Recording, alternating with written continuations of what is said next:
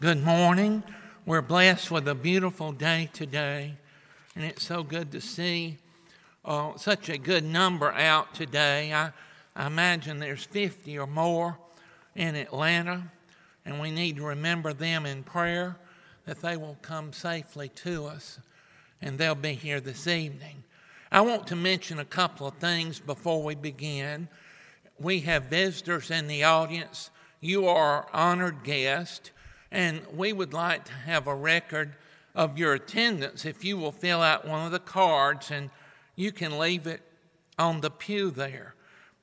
In the foyer, we have now for about a month had a card ministry. And I want to let you know that Jerry puts these names and addresses out on Friday. So there were some this morning before Sunday school writing cards. You can do it now when we get out. If you want to wait and eat your dinner a little later, or you can get here a little early tonight or even after service.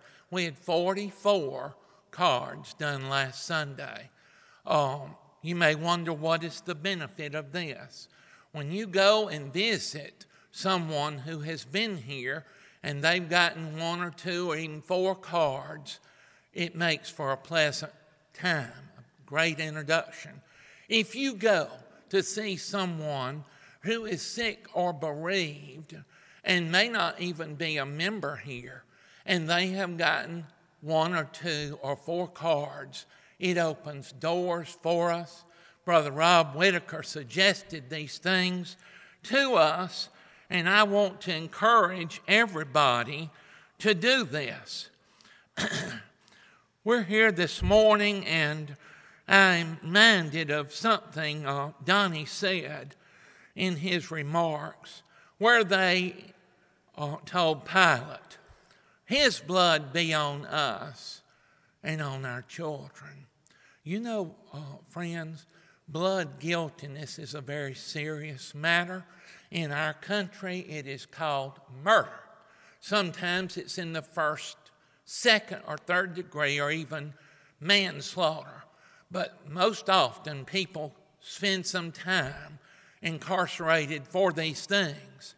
And you know, in my opinion, Jerusalem got judged for the blood guiltiness of the Son of God about 40 years after his death on the cross, when Titus had surrounded the city for many months and sieged it, starved them nearly to death, and finally overcame the walls. And they went in, and there were thousands and thousands who were killed and or crucified there, to the point where there was hardly a tree left in Judea. His blood be on us and on our children. Titus wiped Jerusalem like you'd wipe gravy off of a dish. And yet here today, many years later, my sins and yours helped to put our Savior on that cross. Our lesson this morning, though, is going to center itself along some events that happened the night before he was crucified, about 9 o'clock that Friday morning. Jesus, after he had instituted the Lord's Supper during the taking of the Passover with his disciples, and Matthew 26:30 says, when they had sung a hymn, they went out to the Mount of Olives. I am told the Mount of Olives, the top of it was 7/8 of a mile from the temple. Gethsemane, the garden where Judas knew Jesus was going to be, that's where Jesus went for quiet time. My wife has walked in Gethsemane when she visited Israel a couple of years ago. And it was named Gethsemane for the olive presses that were there. There were olive trees all over that mountain at one time. There are not so many now. But Jesus was known to be there. And the Garden of Gethsemane was on the lower slopes of the Mount of Olives, just over the brook Kidron. I figure about a third of a mile maybe from the temple. Might have been less than that. But if you will please read with me our lesson text this morning out of Matthew 26, verse 36 to 46. Then Jesus came with them to a place called Gethsemane and said to the disciples, "Sit here while I go and pray over there." So he had 11 with him. Judas has gone. And he took with him Peter, James, and John, the two sons of Zebedee. And he began to be sorrowful and deeply distressed. And he said to them, "My soul is exceedingly sorrowful, even to death. Stay here and watch with me." He went a little farther and fell on his face and prayed, saying, "O my Father, if it's possible, let this cup pass from me. Nevertheless, not as I will, but as you will." Then he came to the disciples and found them sleeping and said to Peter, "What? Could you not watch with me 1 hour? Watch and pray, lest you enter into temptation. The spirit indeed is willing, but the flesh is weak." Again, a second time he went away and prayed, saying, "O my Father, if this cup cannot pass away from me, unless I drink it, your will be done." And he came and found them asleep again, for their eyes were heavy. So he left them, went away again, and prayed the third time, saying the same words. And he came to the disciples and said to them, "Are you still sleeping and resting?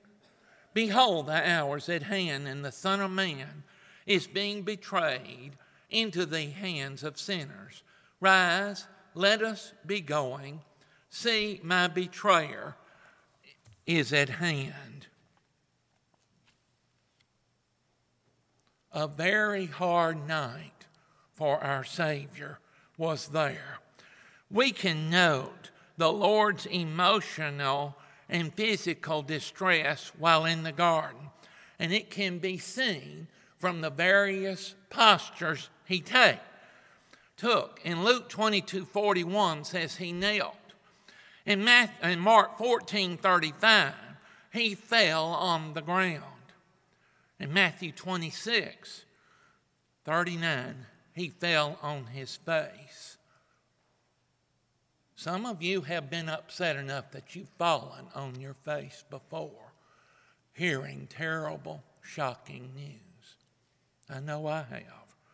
And so this was his emotional state at the time. And then there are words that were used to describe his state at this time. And Luke 22:44 says he was in an agony, which the root word there is speaking of consternation and appalled reluctance. Matthew 26:37 and Mark 14:33 says he was deeply distressed. This means a loathing aversion. 26:38 says he was exceedingly sorrowful, which is in reference to mental pain and anguish which just hems one in on every side. In Mark 14:33, he began to be troubled and literally horror-struck. Luke 22:44, as if those weren't enough, we see there where his sweat became, as it were, great drops of blood. I am told that bloody sweat rarely occurs, but except during highly emotional states.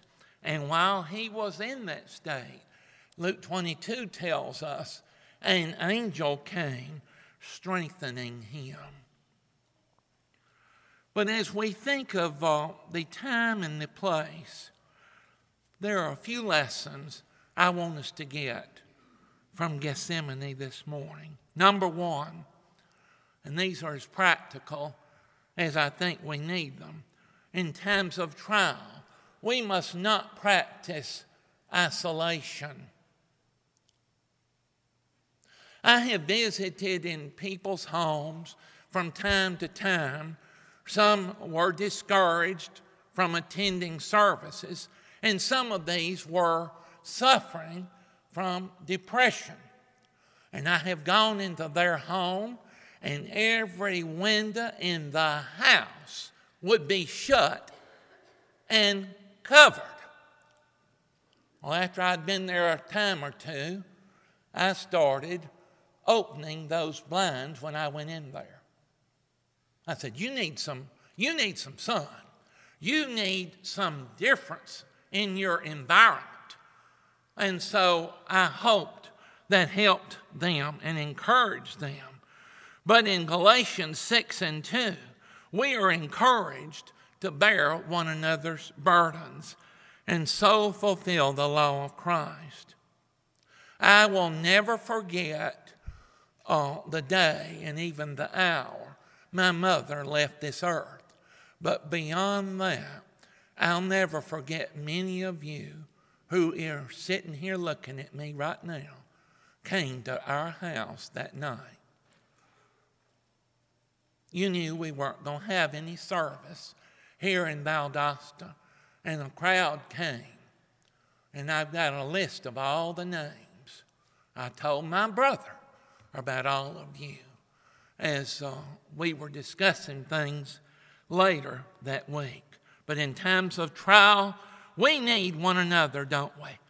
And Jesus needed those disciples, but yet they were not there for him.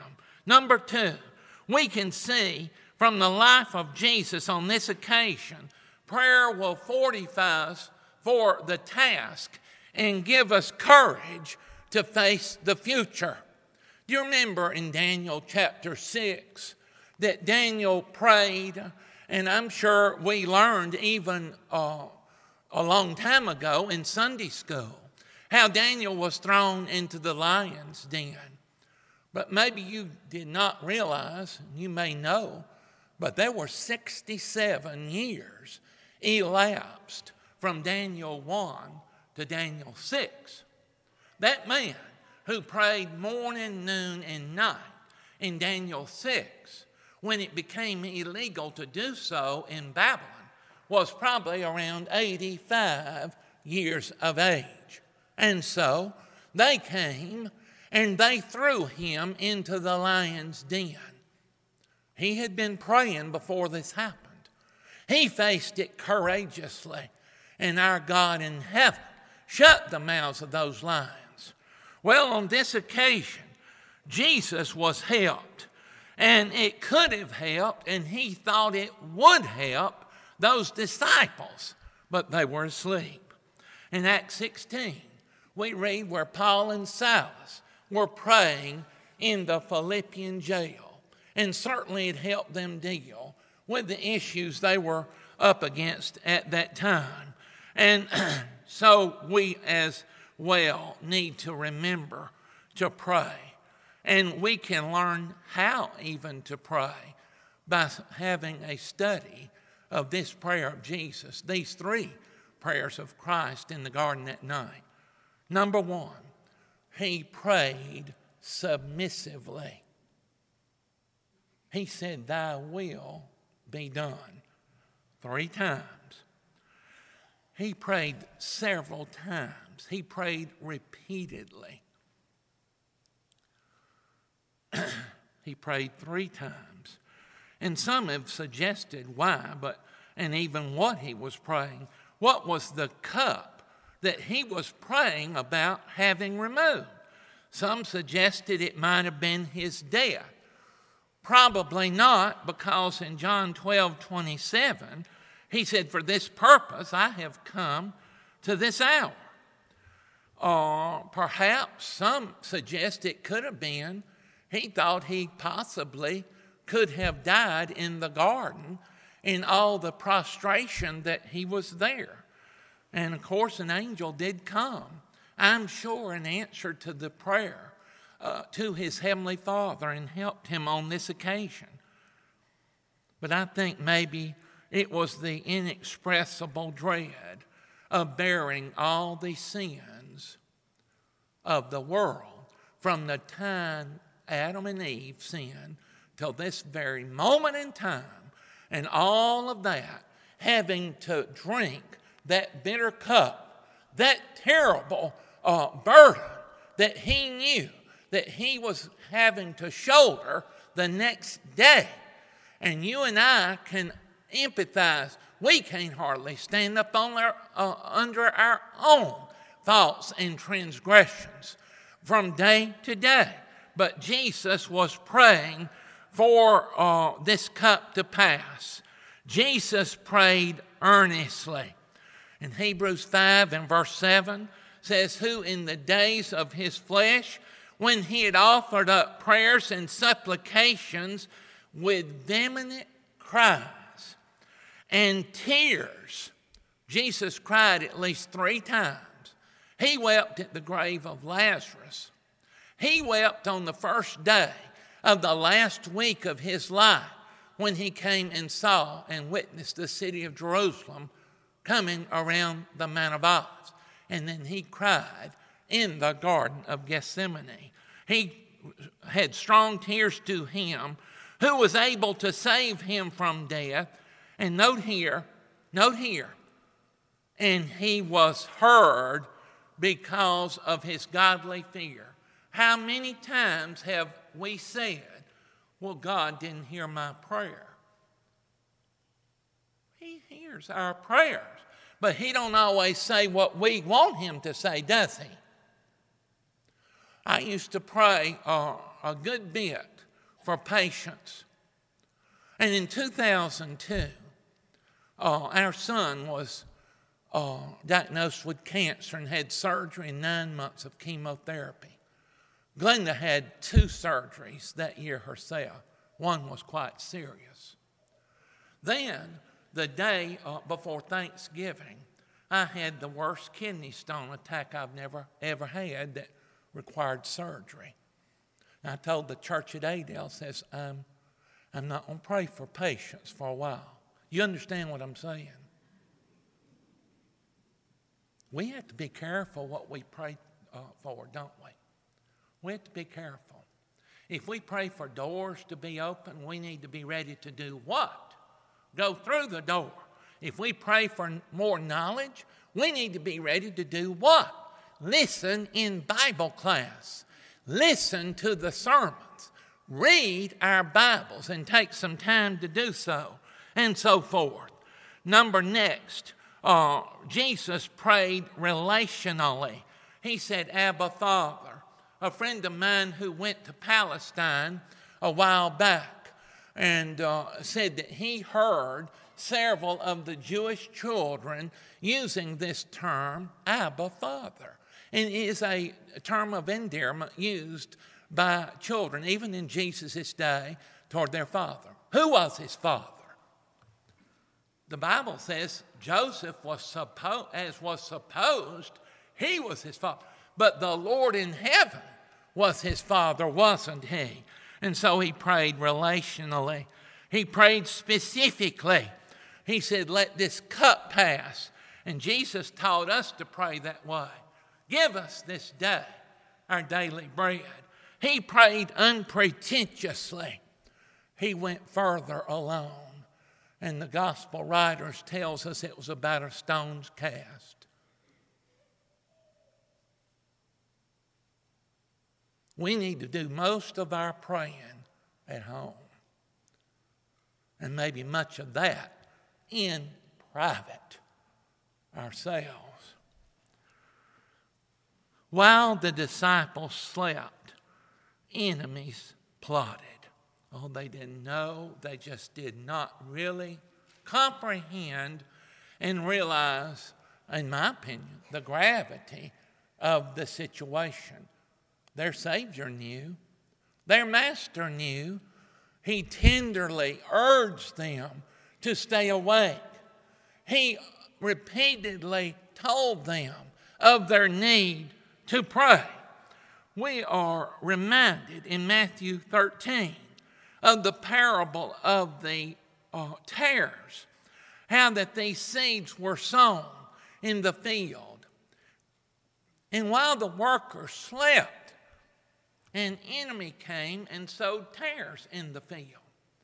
Then I'm reminded of Matthew 25, another parable of Jesus, when in the first 13 verses, there was a wedding feast. And on this occasion, there were 10 virgin girls that were going to be a part of the wedding party. And for some reason, the bridegroom was late in getting there. And the wedding festivities in the Eastern culture revolves around the man. I know it revolves around the woman here. And I've done weddings that say, well, they said, the wedding will be at 3. And bless your heart, the girl didn't march down the aisle about 15 to 4. But you're going to stay there till she comes down the aisle, because it's revolving around her and her getting herself ready. But on these days, it revolved around the bridegroom, and he tarried till about midnight. All 10 of these virgins were ready early in the evening. But as they got up to trim their lamp, 5 who had been asleep found out their lamps were going out, and they weren't prepared for the long haul. I had a teacher at Alabama Christian. He was one of them that helped start the school, Leonard Johnson. And he always told us he wanted to scare the life out of us before test. He said, hope for the best and prepare for the worst. That should be our mantra every day. We need to prepare every day. We need to do what we can every day to serve our families and to serve God. But these foolish virgins, they were called, slept while the bridegroom tarried, and they were left out of that wedding feast when the door was shut. Sleepy saints today are not serving God to their best ability. Why? Because they are unprepared. You may be even physically asleep as I speak. I don't know. I ain't paying attention to you. But we're not talking about that. We're talking about a spiritual lethargy that takes over every part of our body and soul. They are wasting time and opportunity. And they were called, these virgins, foolish. The best preparation for tomorrow is doing our best today. Next, and I like this one, let us adopt. He went a little further in our approach to life. Remember, Jesus was here with 3. He stopped there, and he went a little further and prayed. Brethren, friends, and neighbors, we need to go a little further at school. We need to go a little further at work. We need to go a little further at home. We need to go a little further as a neighbor. We need to go a little further in all those things. And we certainly need to go a little further spiritually. We need to go further in being non-retaliatory. In Matthew 5:38-48, Jesus, in describing second-mile religion, says, give one your second cheek if they slap you on the first. That means do not retaliate. When Jesus was taken in the garden, Peter cut Malchus' ear off with the sword, and Jesus rebuked him. But in 1 Peter 2:23 says, who, when he was reviled, did not revile in return. When he suffered, he did not threaten, but committed himself to him who judges righteously. We need to pray, as Jesus taught us, for those who are mistreating us. These things are not easy. None of it's easy. But we're talking about going a little further. We need to go a little further in our forgiving attitudes. In Luke 23:34, it says there, Jesus stated, Father, forgive them, for they know not what they do. On the cross, he was in his mind forgiving those who had nailed him to that cross. We need to go a little further in our love for others. Christ said on one occasion, by this shall all men know that you are my disciples, if you have love one for another. John 13:34. And some of the contemporary writers back in 1st and 2nd centuries recorded how others stated about the Christians, see how they love one another. Can people look at us and say the same thing? We need to go a little further in our sacrificial living.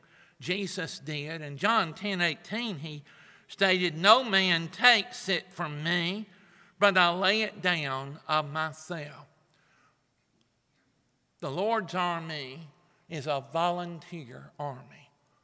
You know, the state of Tennessee, which some of you hail from, is known as the volunteer state because they had multiplied thousands who volunteered to do what was needed at the time in different historical times of our country. But it took a sacrifice.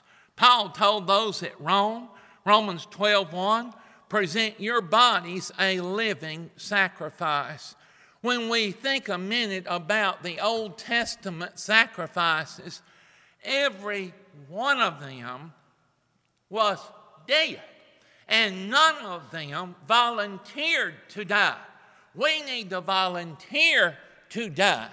And have you ever said this? I have. Well, so-and-so hurt my feelings. If I was dead, I wouldn't have no feelings to hurt. Overlook those things. I think I'm a little better now, but I probably ain't good as I need to be. Pretty sure. But we need to go a little further in our effort at excellence. Jesus did all things well.